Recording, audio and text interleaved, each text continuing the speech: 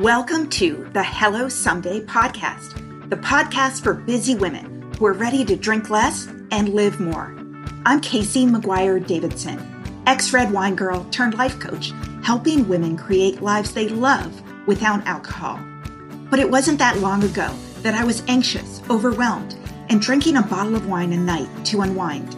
I thought that wine was the glue holding my life together, helping me cope with my kids, my stressful job, and my busy life. I didn't realize that my love affair with drinking was making me more anxious and less able to manage my responsibilities. In this podcast, my goal is to teach you the tried and true secrets of creating and living a life you don't want to escape from. Each week, I'll bring you tools, lessons, and conversations to help you drink less and live more.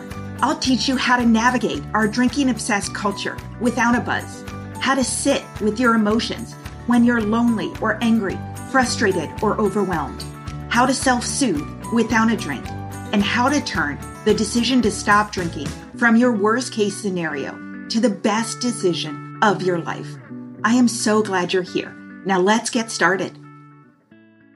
Hey there. I've got some big news for you that I have been not so patiently waiting to tell you about. After 6 months away, my super popular, completely free masterclass is back, and it's better than ever. I've been working on it for months, so if you have been struggling to get sober momentum, please go to hellosomedaycoaching.com/class. You can sign up for my free training, 5 Secrets to Taking a Break from Drinking, even if you've tried and failed in the past. In this 60-minute masterclass, I am going to share with you all the things you need to stop doing because they're setting you up for self-sabotage and what you need to start doing instead. I am giving you the steps and the mindset shifts that I go through every day with my private coaching clients, and it is completely free. So if you are sober curious, if you've been thinking about taking a break from alcohol, this class is going to set you up for success. I promise you, it is worth your time. So hit pause on this episode, go to hellosomedaycoaching.com/class and save your seat. Today, I'm excited to have a conversation about codependency, boundaries, and people-pleasing with Hailey Magee. Hailey is a certified codependency recovery coach. She helps women conquer their people-pleasing pattern, set empowered boundaries, and master the art of speaking their truth. Hailey's worked with over 100 clients across the United States, Canada, Ireland, South Africa, and more. And she's also one of the coolest women I've met in the world of recovery over the last few years. Hailey and I both live in Seattle, and a year or so ago, we ran into each other at a local gathering for She Recovers, which is an online group of women in recovery from all things. When we first met, we immediately started talking, and I love Hailey's energy, her honesty, and her enthusiasm. I think the work Hailey is doing is so important and valuable for all women to do. So I wanted to bring her on the podcast to share her knowledge, her tools, and her resources with you all. So let's get started. Hailey, welcome to the Hello Someday podcast. Hi, Casey. Thanks for having me. This is awesome. Yeah, I'm so excited to chat with you. So I love this topic because I definitely raise my hand as a people pleaser. And since I've quit drinking and become a coach, I've done a lot of work around saying no and boundaries and figuring out what my needs actually are. It's definitely not easy, but as much as I've heard the term codependent in coaching, I'm not sure I fully understand the meaning of the term or how it's applied. So can you share what that definition is in the work you do? Yeah, for sure. Yeah, it's interesting because the word codependency, the meaning of it has actually evolved since it sort of became a popular term in like the 70s or 80s. And so at first, codependency was typically defined as someone who was like in a relationship with a practicing addict or alcoholic. But over time, it's really come to mean anyone who develops excessive reliance on a partner, whether that's an emotional over-reliance, a financial over-reliance. And really, at the core of it, I like to think of codependency at its core. It's kind of like a dysfunctional relationship with the self. Codependency means that we put others' needs and wants above our own, and we rely on their sense of value of us instead of our own value of ourselves. I think that's super interesting. I've actually never heard it described as a dysfunctional relationship with ourselves, but that makes a lot of sense to me. Yeah. Because, like, if you're outsourcing, like, if you're relying on other people to tell you that you're valuable or that you're worthy, intrinsically, that means that you don't have the inner resources you need to tell that to yourself. And so, at its core, yeah, that's how I like to think of it, because then when it's in our control, it's something that we can work on and resolve over time. Yeah. And I think as women, even growing up as girls, like, we're so conditioned to really care about what other people think of us, to be seen as nice and helpful and supportive, and to not cause conflict. I mean, I see that even in schools with my son and my daughter, they're sort of conditioned different ways. And so I think that as you grow up, a lot of women they are really uncomfortable if people don't think they're nice or think they're being, quote unquote, bitch or whatever it is, right? Yeah, totally. So many of us were taught how to be very empathetic and pleasing as young girls, Yes. but rarely are we taught the other side of the coin, which is to assert those boundaries and say no. Yes. And I think, yeah, we do a disservice as a culture to our young girls because we're just not taught those tools. I know I wasn't, that's for sure. Yeah, I definitely wasn't as well. And I think that especially when you stop drinking, and I see this with all the women I work with, one of the biggest challenges is making sure you have the time and space for yourself to rest and to actually soothe your emotions without drinking. And a lot of times that means changing the rules with your partner or the people you're in relationships with in terms of how much you give. Oh my God. Yes, absolutely. And sobriety is such an opportunity. I mean, it's such a transition out of so many old habits and into new ones. And I think for a lot of folks, myself included, I didn't even become aware of my codependency until I quit drinking. So I quit drinking, I got sober. And then after, I realized that I no longer had alcohol to numb out. And so I realized that I was using people and my relationships to numb out from my own needs just in a different way. So tell me about that. Yeah, I mean, I think, growing up, similar to what you shared about being young girls, like, I was definitely taught to be kind, to be nice, to be empathetic. And as I got older, I was definitely, folks appreciated me for the way I always seemed to be, like, yeah, being of service or helping somebody. There's this like celebration of this idea of being like martyrs, especially for women. Mm-hmm. And then, yeah, when I quit drinking, I've quit drinking twice, and this happened the first time I quit, and then all of a sudden I was left alone with my emotions because they weren't going anywhere. I wasn't. Yeah, absolutely. Yeah, I wasn't drinking. I wasn't blacking out, and so I sort of had to learn how to sit with things like discomfort and anxiety and fear, just the normal human emotions that are hard. And I found, because that was so hard for me, I was sort of grasping at strings, like, how can I make these unpleasant feelings go away? Because I'd never learned how to cope with them, Yeah, and my part. I totally see that. And my partner, like my husband, I am really uncomfortable with conflict. And I think a lot of us are really sort of sensitive people to the environment and the emotional environment around us. And so trying to make that go away in any way possible. I used to drink over it. And then as I quit, I realized I was sort of bending over backwards to make things all okay when I really felt resentment or anger. Totally. Yes, right. Just doing anything you can to push those emotions out of your field of consciousness and not have to feel them. Or just make them go away. And to do that, you have to please everyone around you. That's right. And what's ironic about that too is, right, you please everyone around you, but then it never totally works, because inside there's that feeling of being out of alignment or being resentful at yourself for not speaking up for yourself. And so it's a temporary fix. you know? Yeah, absolutely. So if someone's listening to this podcast and they're interested in this topic, but they're not really sure it applies to them or to their life experiences, can you give me a general idea of how codependency or people pleasing might show up for women? Great question, for sure. It can manifest so many ways. Things that I'm just riffing. Things that come to mind are, perhaps you have trouble engaging in conflict. You have trouble speaking up for yourself. You find it really difficult to say no, almost as if there were some sort of like physical barrier preventing you from saying the words. Perhaps you feel like you are the party who is always seeking to resolve and mend in relationships, but others are not meeting you there.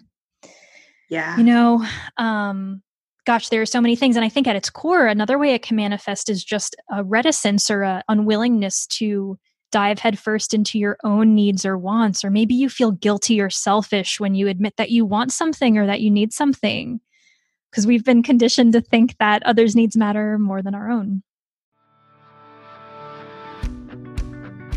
This episode is brought to you by BetterHelp.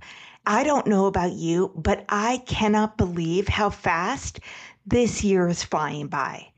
We're all busy, but one of the most important things you can do to make sure you're on the right path is to carve out some time to celebrate your victories and to notice what you've wanted to change but haven't been able to yet.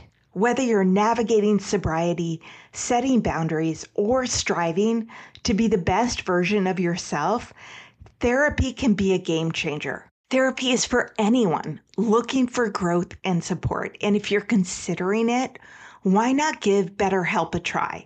It's convenient, it's flexible, and it's entirely online. So take a moment for yourself and visit BetterHelp.com/someday to get 10% off your first month. That's BetterHelp, HELP.com/someday. Yeah, absolutely. I mean, I know that even, when I stopped drinking, I had been married for 14 years. And no matter how healthy or unhealthy, your relationship is, you have an established pattern. I had, for better or worse, set up my relationship with my husband where I, for example, would go to work and come home and be with the kids, right? He was a baseball coach and he was a dean of students at the time and just always had nighttime events. And so my needs were sort of on the back burner to whatever his schedule was. And I did feel a lot of resentment around that. I did feel very bored. I did feel like I wasn't getting what I needed or I wasn't happy. And therefore I sat on my couch and drank. And so when I quit drinking, you change those rules. I remember, needing to see my sober girlfriends more. I remembered prioritizing therapy. And, so he was in charge of one night a week, taking care of the kids and coming home and reworking his schedule, regardless of what came up. And that was, that was a negotiation that had never been set up before. And kudos for, doing that, because I think those negotiations are really hard, especially with our partners, I think. And it's also wild because codependency can occur in any relationship. I mean, you can be codependent or a people pleaser and be totally single. Yeah. You can have codependent relationships with your parents, your kids, your friends, your colleagues. Any relationship in which you feel like you have to sacrifice your authentic self in order to perform a more acceptable version of you, I would argue that relationship probably has threads of codependency in it. I love when you said a more acceptable version of you, because, I think, and I hear this in my clients all the time, I know for myself that like when you're a kid, you are taught consciously or unconsciously based on your family, what is an acceptable version of you. And whether it's being type A and always getting straight A's, or whether it is being quiet and amenable, or your value is based on your productivity or whatever, or excelling at sports, right? That is the acceptable version of you. And we internalize that. It becomes our own expectations. Yeah, no doubt about it. That's exactly true. And I even think, like you're saying, like productivity addiction or perfectionism, these are all like sort of themes, variants on the same theme. Yeah. Yeah.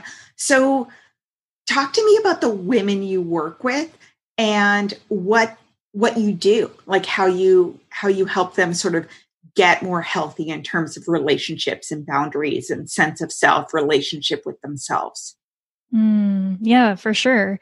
So I think I always like to start with the premise that, right, like we talked about, codependency is a dysfunctional relationship with the self. And so I like to think of codependency recovery as happening in two distinct phases, if you will. And this is what I work on with my clients. So phase one is really where you strengthen and nourish this relationship with yourself. This is before you get into the boundaries, before you get into the romance. Like, this is all about you. And that alone, for so many women, is revolutionary because these women, so many of us rarely take that time for ourselves. We think it's bad, we think it's wrong. And so that begins by, learning to identify your needs, learning to listen to your body when it tells you it needs something or feels something. And then just getting clear on, who are you as a human when you're, instead of just being like an appendage to someone else or someone else's dreams or goals, what are your independent dreams, goals, and values? And that's so hard, right? You're almost deconditioning your entire history of what you've been taught, right? Because I know I always think of it as peeling back the layers or unbecoming. You're on this journey to become the person that you're taught to be, or what you think will give you the emotions that you want, right? Financial stability, other people thinking you're successful, whatever it is, right? And then there's that dissonance, whatever it is in your body that says, what I'm doing is making me anxious and uncomfortable and unhappy, but you don't know what it is. That's right. Because we've been conditioned, like you're saying, like so thoroughly since childhood, for so many of us. And so similar, you say peeling back the onion. I love that. Or peeling back the layers. I think of it as an excavation. Oh, yeah. So like there's these layers of people pleasing and you're like digging beneath them to unearth something. It's there. It's not like it's not there. You just have to reclaim it after all that time, And so once we do that, once we get more in touch with our identity and our sense of self, that's when we go into phase two, which is bringing that self we have within us into our external world, which includes our relationships, our actions, our boundaries, all that good stuff. And really, I think that when we bring that inner sense of self to our external environment, we just feel, I use the word like aligned. We just feel aligned with who we are inside and we don't have to perform anymore. And that is such a gift for so many of us who haven't felt that way before. Yeah. And I assume that it's super uncomfortable in the process. Is that true? It's so true.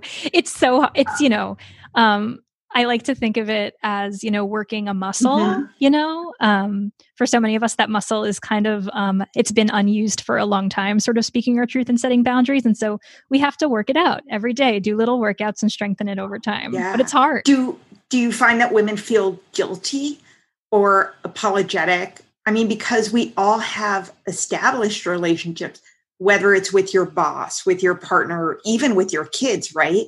People are like, I have to do this for my kids. Like, I want to be that mom. It's like, yes, you do, but you're also telling me you're deeply unhappy. So what do we do with that conflict? Totally. It's so hard. And by doing this work, I mean, it's real bravery. I don't even mean that as sort of like a feel good, like that's for real. Like it's brave and courageous. I'll share this story. You're going to laugh. But I remember when I started dating my partner, I'd done a couple years of codependency recovery work and it was a big deal because I was stepping into a new romantic relationship and I was ready for it to be challenging. And one day we decided we were going to get burritos for dinner. And he was like, oh, well, let's go to, restaurant down the street. I really like their burritos. And in my head, I was like, I like these other burritos better. But I was so afraid to say it. But we were driving in the car and I was like, you know what? I was like, I'm just going to say it. I want burritos from this other place. And it was not a big deal. And he was like, okay, great, let's go there.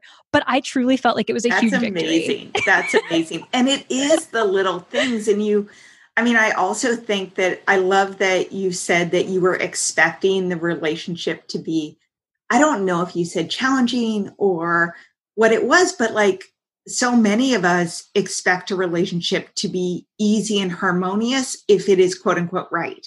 And so we want to get rid of any feelings that make it seem like it's conflict or disagreement, right from the start, which does stop you from being who you really are.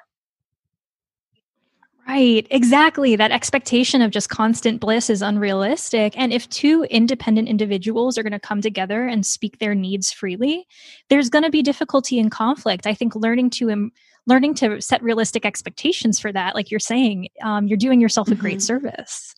And I assume that some relationships are healthier than others, right? Some of this work is easier than others, especially if your partner or your boss is, some are domineering and difficult. Can you tell me a little bit about that?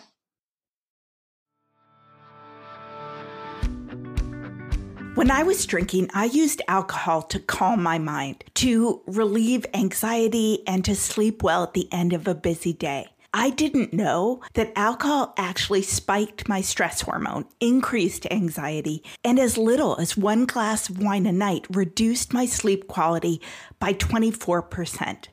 I was really excited to find Tanasi, a better way to find calm, rest, relief, and to reduce inflammation. Tanasi creates the highest quality, scientifically validated CBD and hemp extract products. Tanasi's formula includes a unique combination of CBD and CBDA in every dose, which is 2 times more effective than just CBD alone. So if you want to create a sense of calm, to calm your mind, to relax before bed for a great night of sleep, try Tanasi. Tanasi's being really generous with our listeners. You can go to tanasi.com and use code HELLO to get 25% off at checkout right now. That's TANASI.com. to get 25% off your first order with the promo code HELLO and get ready to sleep well.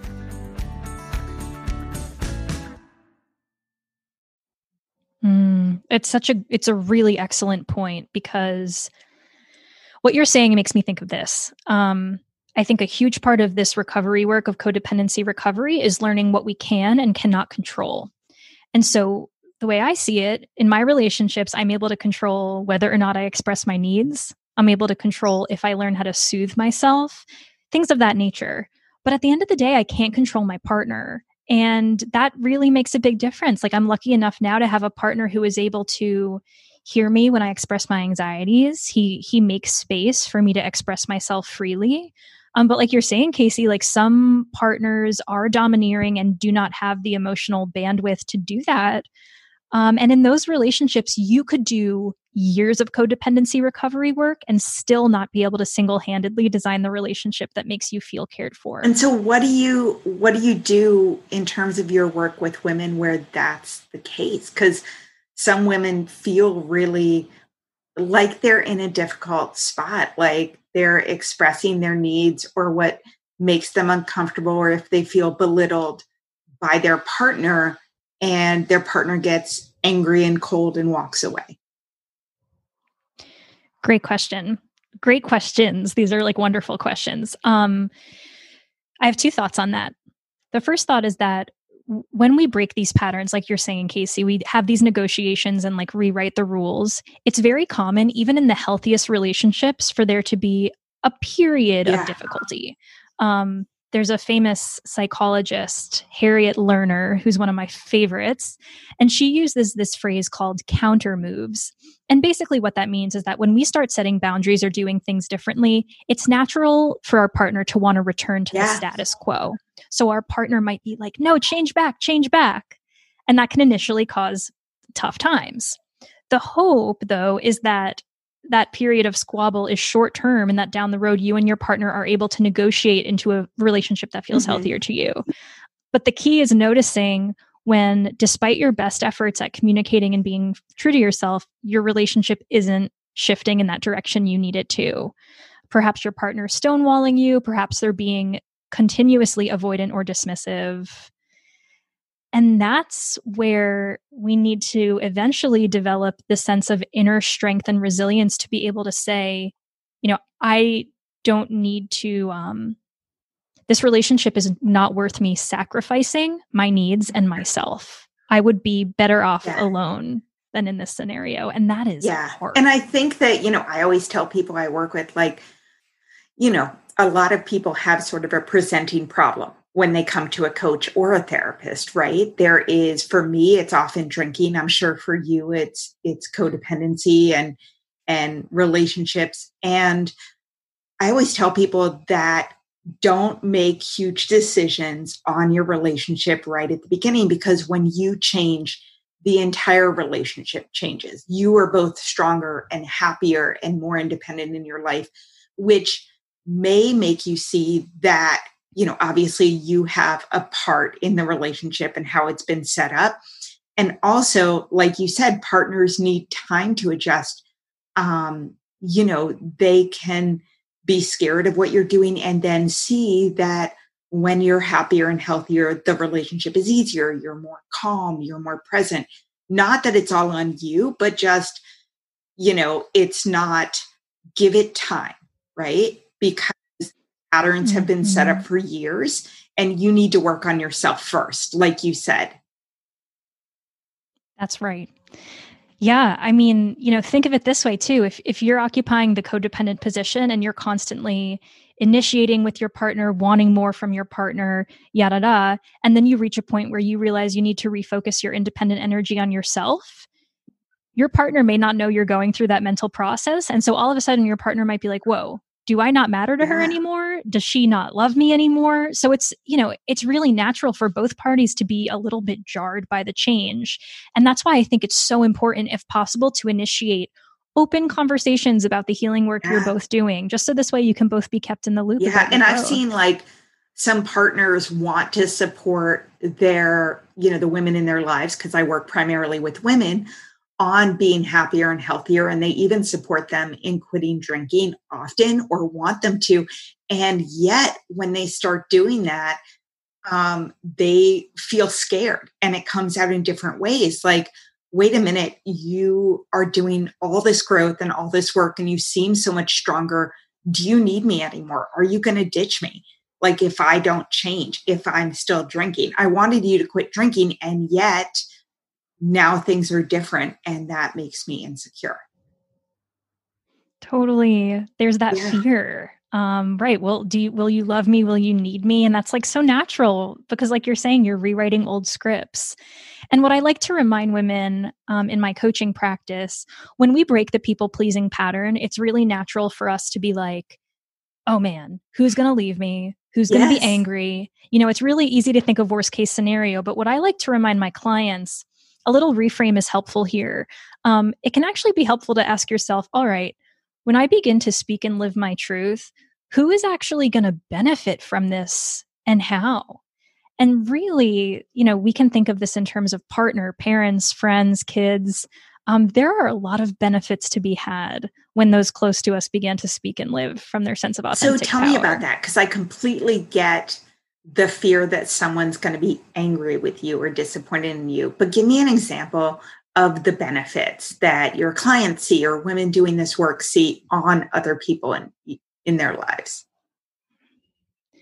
I think one of the most profound ones I experience with my clients is this idea, especially for women who are mothers. There's this idea that they're going to role model the type of behavior they want their children, especially their daughters, to learn. So learning how to, like we were talking about before, like learning how to say no, set boundaries, engage in healthy conflict. By modeling those skills, their daughters will finally get the chance to learn how to do that and how to value themselves in relationships. When you said that, so many light bulbs went off. I mean, I completely see that. And I also think not only for their daughters, but for their sons to see, because they're going to carry that through every relationship in their lives. And I think when I talk to my clients about their partners who have a set expectation of what their wives and, even if they work, what they should be doing, that's modeled often on what they saw from their parents. And right. That's hard to break. But when you think about sort of paying it forward, your son, my son thinks that women work. My son thinks that women are successful. My son thinks that husbands help out. And, that's just one example. But not only does my daughter see that, but my son does too. Exactly. You're paving, you're giving them the opportunity to see this is how folks live in the world. It's very empowering.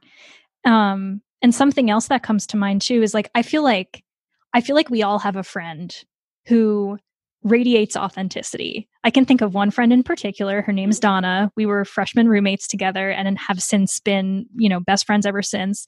And this is a woman who has always spoken her truth, even if it was hard for me to hear. If I was wearing a shirt that she thought was ugly, she told me. If she didn't like my new boyfriend, she told me.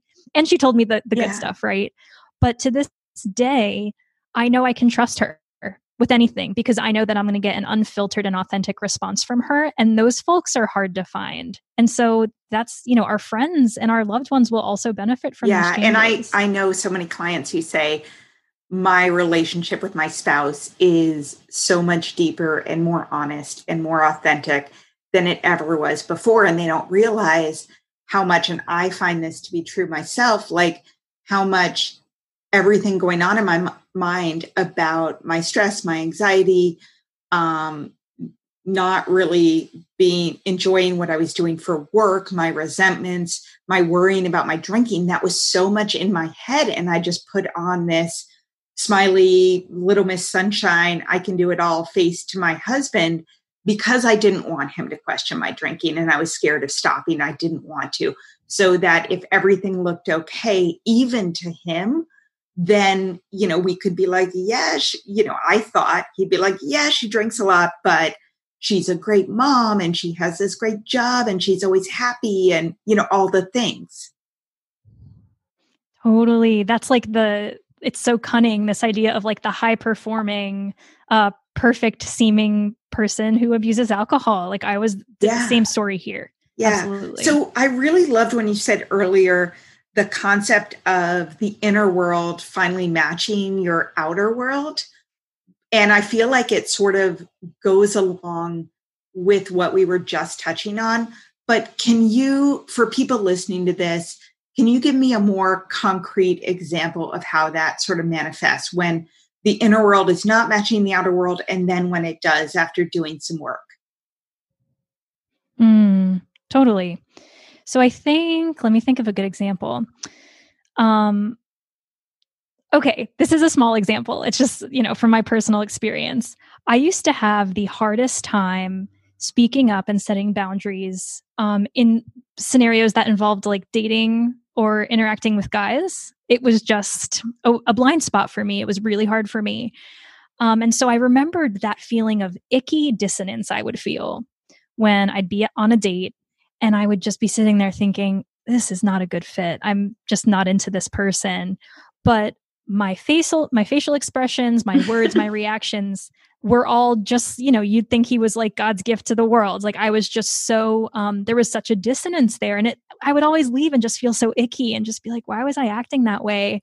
But again, it's just this conditioning of you have to put on this sunshine face. And another little victory, I'm sharing these just to show folks that it's baby steps, right? But I went on a date, God, I don't know, over a year ago now, and I met someone for coffee and I could immediately tell that this was not going anywhere. I just was completely uninterested in this person. He didn't really seem to care about my story at all. He wasn't asking any questions. It was totally unreciprocated. And so after 15 minutes, I looked at the clock and I said, you know what? I really appreciate you taking the time, but I don't think I'm interested. So I'm going to go. Wow. And it was crazy. God. And I'm telling you, Casey, I walked out. I remember distinctly, it was raining. I was walking to the grocery store and I was dancing in the street because past Hailey would have never had That the is chutzpah to do that. That's amazing. So what did he say?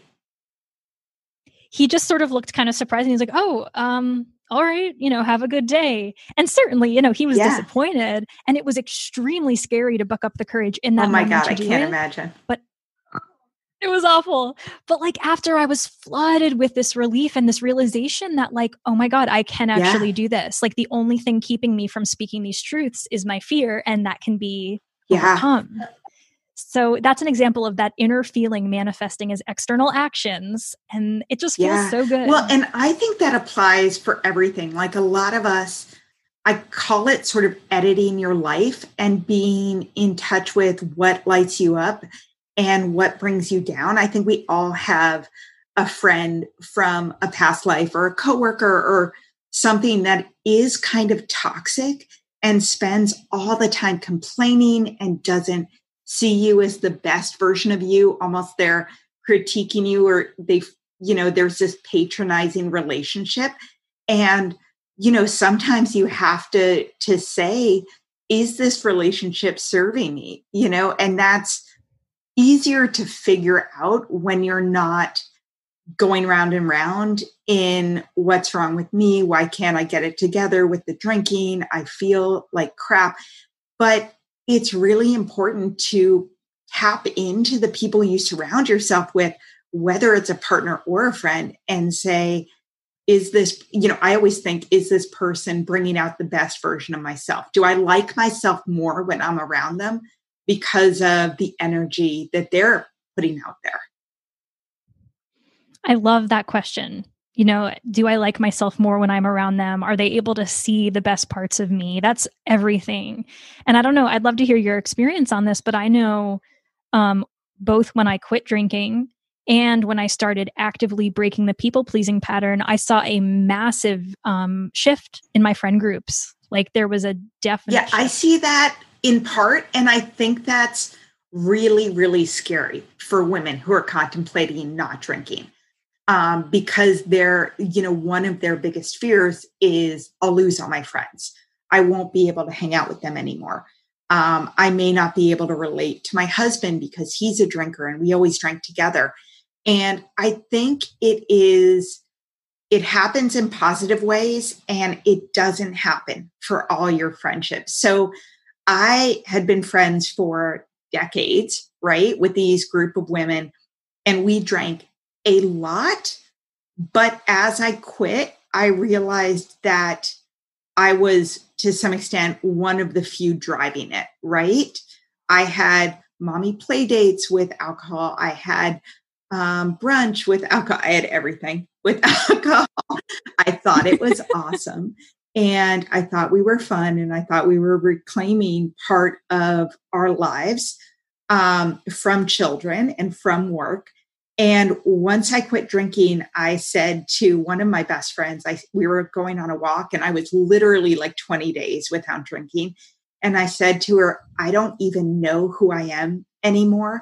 And we'd been friends, since well before we had kids. And she said, I feel like I finally got my best friend back.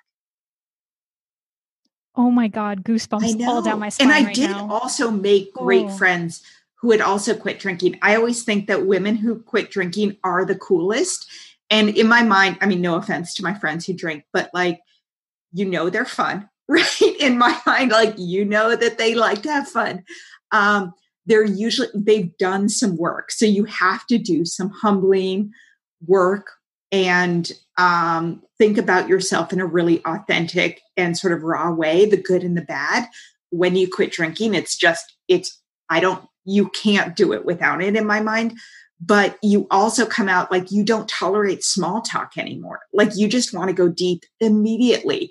And you have this common understanding of what you've gone through. You support each other more. You're empathetic.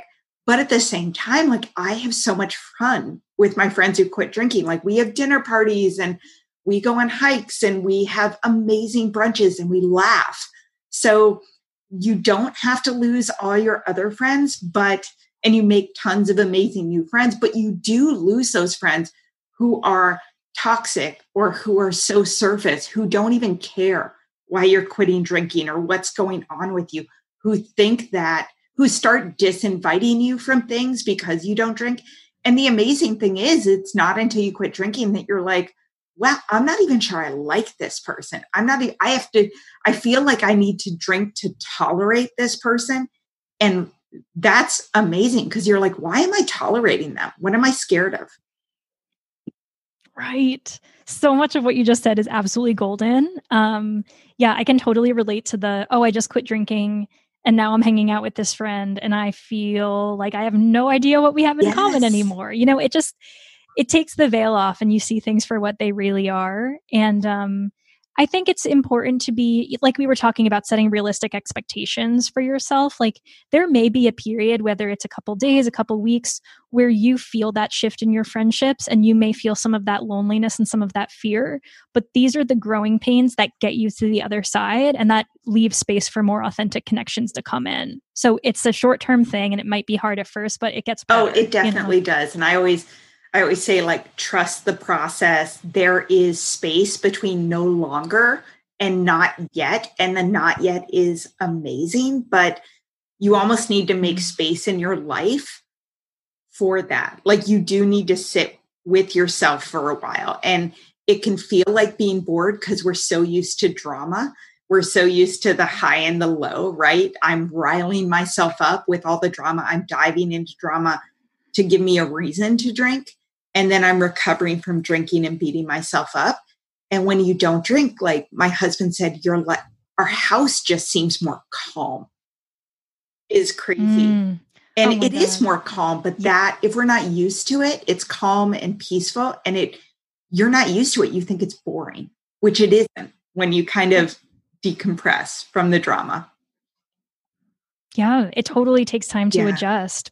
And like hearing you describe those highs and lows, my whole body is like, oh God, like I remember that roller coaster of just like totally letting all my reservations go and just like having a drunken escapade and then feeling self-loathing and awful and sick for the days after. Like I am so grateful that that's not a part of my life anymore. Absolutely.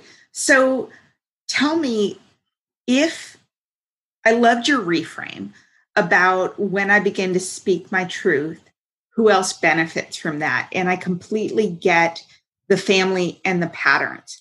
But earlier you had said to myself in another conversation about, you remember what it feels like to be a shadow of the woman you could be. Can you talk to me about that? Like what that means? Yeah, for sure. It's such a distinct feeling. And I know, I'm sure folks listening will relate to some of this, but I think it took me, I'm thinking back to when I was in my last relationship, which is where, in my opinion, my codependency really like reared its head. But when I think back to like every aspect of my life, I was not living authentically. I was basing my decisions and actions on, who I thought others wanted me to be. And so I was striving for professional success in a way that didn't really align with my heart, but I thought it looked cool. And especially like in my relationships with friends, I always did like 10% of the talking and 90% of the listening. Like I was kind of just like a vessel and a sounding board. That's been a big part of my story that was hard to overcome. And then in my romantic relationship too, like I really felt like my partner's dreams and wishes kind of dictated the course of our relationship. And I participated in that dynamic just as much as he did. But you combine all these different elements. And I remember a couple times just looking at my life and thinking that I think it's Melody Beattie uses this phrase like an appendage to other people. Mm-hmm. And that's how I defined myself. It was all based on what role I played to others. And when you're describing that, the immediate sort of thing I thought of is being a shapeshifter. And I would do that. I moved a ton as a kid to different countries every 2 or 3 years. So I was so desperate to like immediately integrate myself that I would shapeshift to whoever I was around at the new school or the new community. Even if I didn't really like the person, I felt like security was more important so as not to be bullied, ostracized, left alone with zero friends, whatever it was. And it's hard. It's hard. And these skills, to shapeshift, to play chameleon, to lie. I used to brag about the fact that I was a great liar because it came so naturally to me. These were all like coping mechanisms we developed as kids in order to feel like seen and heard. And in adulthood, we find that we don't need them anymore, but they linger. They've kind of like overstayed their welcome. I love that. Yeah. Like you don't need the coping mechanisms anymore. They're not serving you. And yeah, exactly. And yet it's hard to let go. And in so many ways, like it's hard to let go. And we don't need to fully let go, because I think that at the same time, I forget the saying, but it's kind of like the things that are our greatest downfalls are our greatest skills. Like I used to be a shapeshifter, but at the same time, I currently am very empathetic and know how to tune into others' emotions and provide them support. And that's something I love about myself. And it might not have been possible had I not learned how to shapeshift as a kid. So like you can stand in your truth and know who you are and identify who you want to spend time with based on whether you share their values, and yet also make other people feel good about themselves in a genuine way, connect with people. My husband always says, you can talk and relate to anyone. Like literally anyone that I come in contact with, I immediately kind of draw out stories of their lives and connections. And it's because I'm genuinely interested, but it's the combination of having all that shape-shifting practices, but being authentic. It's just that ability to, now I do consider it a real strength. And I sort of, I'm so open that I think other people are comfortable being open as well. And if they're not, they don't like to talk to me. And I'm cool with that too. Right. Well, I've witnessed that from you, Case. Like your energy is very welcoming and it draws people in. And I think that's a huge gift and a way you can be of service to the world. So there's two sides. A woman at work gave me the best compliment I think I've ever gotten. And she said, you have the opposite of a resting bitch face. And I was just like, is cool. I'm happy about that. So in terms of, I always want to ask people this, but what is the best thing that you've experienced since quitting drinking, and what's the biggest surprise? Such a good question. Let's see. The best thing I've experienced. I think, so I'll share, I have found there are so many different like resources in recovery that have been of use to me. For me personally, I've found a lot of solace and strength and community in 12-step programs. And the change I've witnessed that I'm most grateful for is I've noticed a shift in my values that I think was a result of the work of some of that 12-step work. But I've noticed that over time, I went from being like singularly focused on myself and my career plans and my ego into being, we all have ego, right? That still comes up sometimes, often. But my mindset has just shifted in terms of what I'm valuing. And I think that I'm really valuing community and service and authenticity more. And that's been, I just like myself a lot more now. And I'm really grateful for that. That was all amazing. And I love hearing what helped people best. But like when you said at the end, I just like myself more, that I totally agree. Like I don't spend I'm so much kinder to myself. And I also don't spend a lot of time berating myself, which I used to do all the time. Like, what is wrong with you? Get it together. Why can't you cope? I almost never say that to myself. I mean, I don't say that kind of crap to myself anymore, but it's because I not only forgive myself more, but I also like myself better. That's huge. I think for me, the word that I should have just said this at first, I'm realizing as I'm thinking about what you're saying, the word is integrity. That's the change. Like before, it was, like I said, I was a good liar. It was easy for me to over exaggerate, to not tell the truth, to lie about my drinking, to say one thing and then get blackout and do another. And now like, I feel like I have a really strong sense of that compass of what's an integrity or not. So that's, I can't imagine you lying. Like you're just such a warm, genuine person. Oh my God. And that sometimes, there's some people I'm like, oh yeah, I could see you drinking. Like people who I love. And there are other people I'm like, I can't see it. It's like a Jekyll and Hyde Right? situation. So I know we're coming to the end, and I want to make sure that people know how to get in touch with you. And if they're interested in working with you, can find out more. I know I personally have referred a number of clients with you.